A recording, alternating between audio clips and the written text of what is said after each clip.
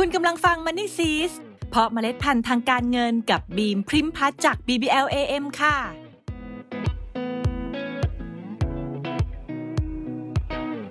เศรษฐกิจกำลังอยู่ในภาวะถดถอยข้าวของแพงขึ้นเงินเฟ้อสูงอย่างต่อเนื่องส่วนในด้านการลงทุนก็มีความผันผวนลุ่มๆดอนๆไม่รู้จะกลับมาตอนไหนนักลงทุนอย่างเราต้องทำความเข้าใจเรียนรู้สู้กันต่อไปด้วยการปรับพอร์ตลงทุนแต่จะปรับพอร์ตกันยังไงวันนี้เรามาพูดคุยกันค่ะ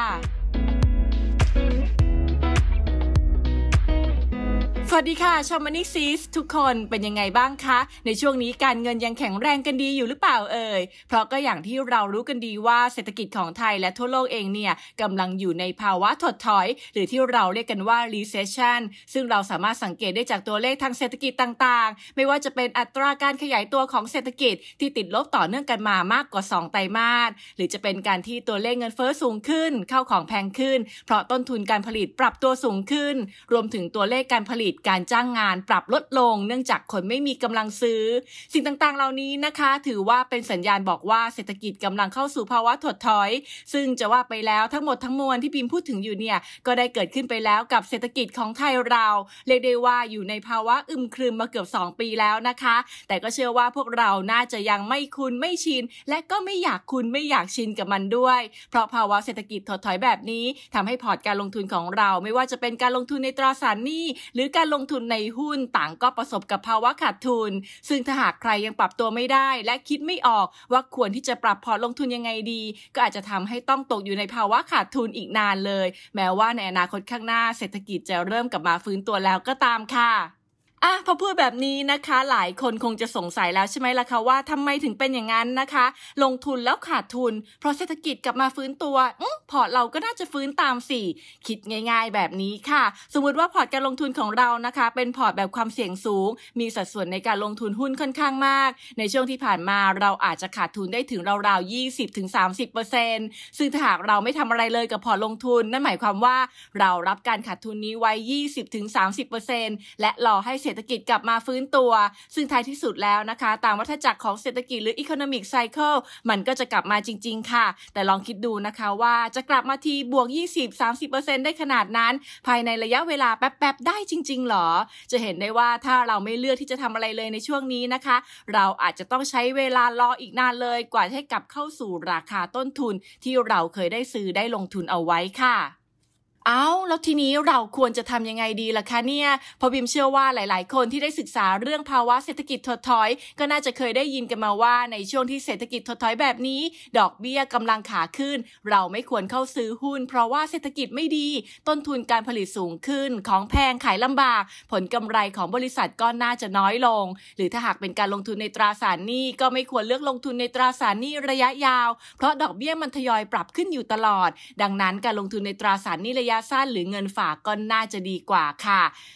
จะเห็นได้ว่าทั้งหมดนี้นะคะส่งผลกระทบต่อธุรกิจอยู่พอสมควรเลยและก็ทำให้นักลงทุนชะลอการตัดสินใจลงทุนในหุ้นซึ่งก็น่าจะเป็นความคิดที่น่าสนใจสำหรับนักลงทุนรายใหม่แต่สำหรับนักลงทุนมือเก่าอย่างเราที่มีการลงทุนในสินทรัพย์ความเสี่ยงสูงอย่างหุ้นในสัดส่วนที่ค่อนข้างเยอะถ้าไม่ทำอะไรเลยสักอย่างในตอนนี้ก็ไม่น่าจะดีใช่ไหมล่ะคะซึ่งสำหรับนักลงทุนที่มีสัดส่วนการลงทุนค่อนข้างมากในสินทรัพย์เสี่ยงสูงอย่างหุ้นสิ่งที่ควรจะทำก็คือปรับลดสัดส่วนการลงทุนในหุ้นเพื่อลดการขาดทุนไม่ให้ถลำลึกอยู่ในช่วงขาลงแต่บิมก็เชื่อว่าพวกเราชาว Money SEEDS เป็นยอดนักสู้ไม่ได้ขายคืนหุ้นหรือกองทุนรวมหุ้นกันแน่ๆเลยใช่ไหมล่ะคะสาเหตุก็ไม่มีอะไรมากใช่ไหมขายออกไม่ทันใช่ไหมล่ะเอานะใจเย็นๆนะคะโดยส่วนตัวแล้วบิมมองว่าเราสามารถสู้ต่อไปได้นะคะโดยเราอาจเลือกใช้วิธีการลงทุนแบบถัวเฉลี่ยไปเรื่อยๆเพื่อลดต้นทุนราคาให้ต่ำลงเพื่อที่เวลาที่ตลาดหุ้นมันกลับมาฟื้นตัวเราก็จะได้ทุนกลับมาเร็วขึ้นและรับโอกาสในการทำกำไรที่ไวกว่าการไปนั่งรอให้คุ้มกับต้นทุนเดิมแบบที่ไม่ได้ถัวเฉลี่ยราคาแต่สำหรับนักลงทุนบางคนนะคะก็อาจจะไม่ได้อยากลงทุนเพื่อถัวเฉลี่ยราคาเพราะรู้สึกไม่แน่ใจว่า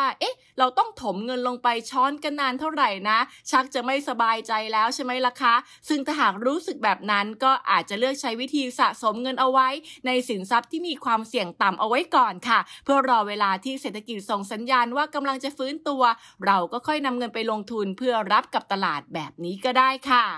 แต่อีกประเด็นที่สำคัญที่อยากให้นักลงทุนที่ลงทุนในสินทรัพย์ที่มีความเสี่ยงสูงอย่างหุ้นหรือกองทุนรวมหุ้นต้องเก็บมาคิดและพิจารณาด้วยนั่นคือต้องดูเทรนด์ด้วยนะคะว่าธุรกิจไหนจะสามารถฟื้นตัวตอบรับการฟื้นตัวของเศรษฐกิจได้ดีในอนาคตเราก็อาจจะ move หรือย้ายเงินลงทุนไปลงทุนตรงนั้นซึ่งสำหรับเศรษฐกิจไทยเองจากข้อมูลของแบงก์ชาติสำหรับไตรมาสแรกเราก็ยังดูทรงๆอยู่แต่ก็มีแนวโน้มที่ดีขึ้นซึ่งก็เป็นผลมาจากการท่องเที่ยวอัตราเงินเฟ้อก็ไม่ได้เคลื่อนไหวอะไรมากนะคะตัวเลขภาคการบริการด้านการจ้างแรงงานก็ดูมีแนวโน้มที่ดีขึ้นซึ่งพวกเราก็ต้องลุ้นและติดตามกันต่อไปค่ะส่วนการลงทุนในตราสารหนี้ก็อย่างที่บอกไปปรับเป็นการลงทุนระยะสั้นหรือเงินฝากประจำก็น่าจะเหมาะสมค่ะจะเห็นได้ว่าในทุกวิกฤตคนที่ปรับตัวปรับวิธีคิดปรับวิธีการลงมือทำมักจะเป็นผู้รอดอยู่ในทุกๆสถานการณ์ไม่ว่าอะไรจะเกิดขึ้นบีมหวังเป็นอย่างยิ่งเลยนะคะว่าพวกเราชาวมันนี่ซีสจะปรับตัวกันได้ปรับพอร์ตลงทุนเป็นตัดสินใจภายใต้ความรู้สติและมีการวางแผนด้วยนะคะแล้วกลับมาพบกับ Money Seeds เพราะเมล็ดพันธุ์ทางการเงินกับบีมพริมพัฒน์จาก BBLAM ขอให้เมล็ดพันธุ์การเงินของคุณเติบโตอย่างสวยงามและยั่งยืนค่ะ